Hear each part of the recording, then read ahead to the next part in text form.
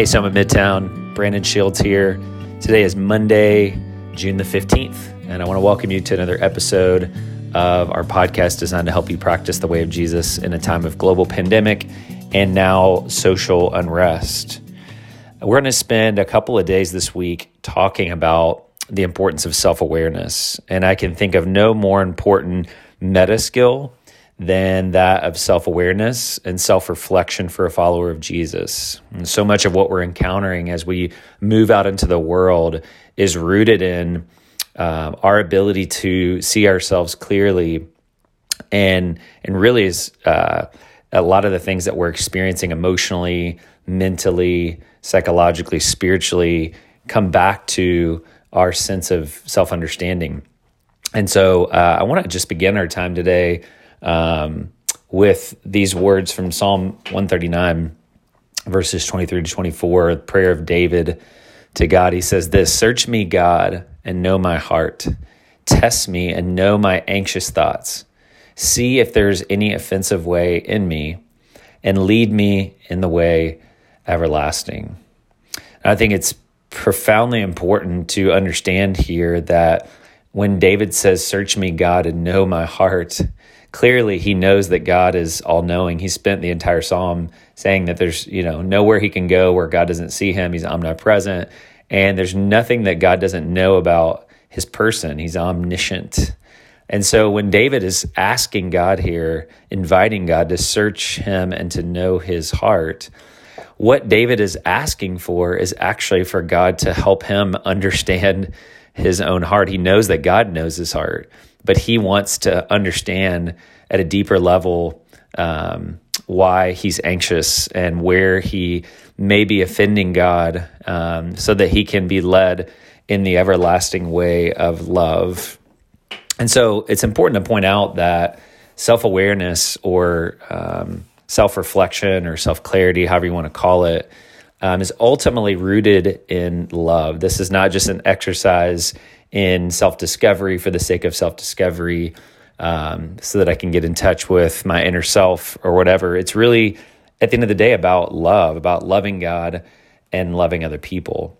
In the history of the church, self-awareness has been hugely important. From day one, the church, spiritual writers in church history have pointed out how important self-awareness is in the life of a disciple of Jesus. I mean, all the way back to the the 4th century, St. Augustine wrote these words in his great classic work, The Confessions. He says, "How can you draw close to God when you are far from your own self?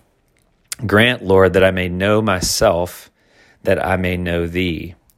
St. Teresa of Avila, similarly, a couple centuries later, said almost all problems in the spiritual life stem from a lack of self-knowledge. And John Calvin, in his tome, The Institutes, in the 16th century, a place maybe we don't expect to find somebody talking about self-awareness, says this: "Our wisdom consists almost entirely of two parts, the knowledge of God and of ourselves. But as these are connected together by many ties, it is not easy to determine which of the two proceeds and gives birth to the other." So he says we can't know God unless we know ourselves, and we can't really know ourselves unless we know God. More recently, starting in the 1970s, in the West, we've started to talk about self-awareness as well. There's been studies done, and different companies, different groups have studied self-awareness. One of my favorite books on self-awareness was actually put out by a lady named Tasha Eurich, who is an organizational psychologist. And this book, Insight, is all about kind of self-awareness and how we build self-awareness. And I find it really fascinating. She talks a lot about the impact of self-awareness on our personal well-being, but even our businesses. She says that there's millions and millions of dollars lost every year because executives fail to have just the basic skills of self-awareness. And she calls this the meta skill of the 21st century. And she defines self-awareness in her book as the ability to see ourselves clearly, to understand who we are, how others see us, and how we fit into the world. And she talks about kind of the difference between internal self-awareness, how we see ourselves, and external self-awareness, how we see others seeing us. And she goes on to talk about how self-awareness is a skill that can be developed. And I think this is really helpful. I think it's just, basic, to a basic pillar of kind of healthy relationships, a healthy business, healthy leadership teams. But when I use the word self-awareness, and when I think the classic spiritual writers use the word self-awareness, I think they're using it in a more comprehensive way to describe this dynamic, this kind of paradoxical interaction between ourself and God's self. So self-awareness, again, just isn't about understanding and seeing ourselves clearly. It's understanding ourselves with reference to God. And so I think it's really the ability to see God seeing us, and in God seeing us, we see ourselves, our true selves in Christ as Christians. And that enables us then to look back to God and to see God more clearly. And so self-awareness is this ability to understand ourselves in light of who God is, who God's created us to be, who God is redeeming us to be in Christ. And as we get that clarity, because again, we tend to live in self-delusion. We tend to, as David's talking about, live with a distorted sense of ourselves, not really seeing ourselves clearly, not understanding ourselves with respect to ultimate reality. And so we live under these illusions, these spells that are not really true. And so the journey of self-awareness is really the journey to owning and kind of seeing ourselves in all of our kind of redemptive as well as our sinful possibilities and realities. And so it's the ability to see ourselves as gifted, to see ourselves as limited, to see ourselves as both deeply loved by God, but also sinners who need redemption, also sufferers who have wounds that need to be healed. So it's this fully orbed ability over time to increasingly see ourselves as God sees us, with all of our, kind of seeing our story, seeing our personality, seeing our identity, and allowing all these things to be transformed by God's grace as we surrender them more and more. We see ourselves, we see God, we surrender more and more of ourselves to God, and we allow Him to transform us. David Benner, in one of my favorite books, writes this about this interplay, but he calls it the transformational knowing of self.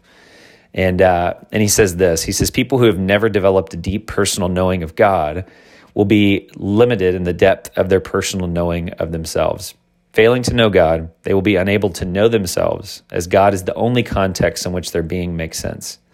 Similarly, people who are afraid to look deeply at themselves will, of course, be equally afraid to look deeply at God. For such persons, ideas about God provide a substitute for direct experience of God. Knowing God and knowing self are therefore interdependent. Neither can proceed very far without the other. Paradoxically, we come to know God best not by looking at God exclusively, but by looking at God and then looking at ourselves, then looking at God and then looking again at ourselves. This is also the way we best come to know ourselves. Both God and self are mostly fully known in relationship to each other. So this is the journey of self-awareness, and it's critically important, especially in this moment that we find ourselves in, that we practice self-awareness and self-reflection and self-clarity so that we can understand how we show up in the world and why we show up the way that we do, right? Like we all have scripts and narratives and stories and personalities that are rooted in both our biology and our biography. And if we're going to show up well in the world, and if we're going to experience real transformation, we have to understand our patterns. We have to understand how we've been formed, how we've been shaped. We have to understand our social context, both historically, not that it's determinative, but it does shape us. And if we're going to disrupt those patterns and take on new patterns, we have to spend time with ourselves. We have to spend time asking God to help us know ourselves, to see ourselves, so that we can experience the love of God transforming us as we really are. We can receive that love in an undefended state, right? Not seeking to protect, not seeking to hide, but seeking to surrender that self to God. And in doing so, we find God gives us our true self in Christ more and more as we lay those things down. And so I want to encourage you, this week we're going to spend some time talking about how we become more self-aware, how we grow in self-awareness. I'm going to give you 2 basic tools here over the next several days to help you do that. But I think really this is something that just starts with desire. Do you want to grow? Do you want to see more of yourself? It can be a terrifying journey to come face to face with really who you are, because we often don't like to see that part of ourselves. We like to live in an illusion, but reality is our friend. And we need to make friends with reality. And so I just want to close again with this prayer of David. And just wherever you're at this morning, I want to encourage you to use this summertime as a time to grow in self-awareness. Use this week as a launching pad to ask God to search you. And so let me just read these words of David again, and let's make this our prayer for today and for this week and for the weeks to come. Search me, God. Know my heart. Help me, God, to know my heart, to know myself as I really am. Not the self I want to be, not the self that others want me to be, not the self that my parents want me to be, or my pastors want me to be, or my community wants me to be, but myself as I really am. Search me, God, and know my heart. Test me and know my anxious thoughts. See if there is any offensive way in me, and lead me in the way everlasting. This is the work of a disciple of Jesus, to grow in seeing ourselves as God sees us, seeing ourselves as we really are. And in seeing ourselves as we really are, we encounter God as he really is, the God who is in us, who is with us, who is for us, and who's committed to transforming us into the likeness of Christ. And so let's go on this journey together. Let's do this work of self-awareness so that we might learn to love God with all of our heart, mind, soul, and strength, and love our neighbor as ourselves. Grace and peace to you as you go throughout the rest of this day.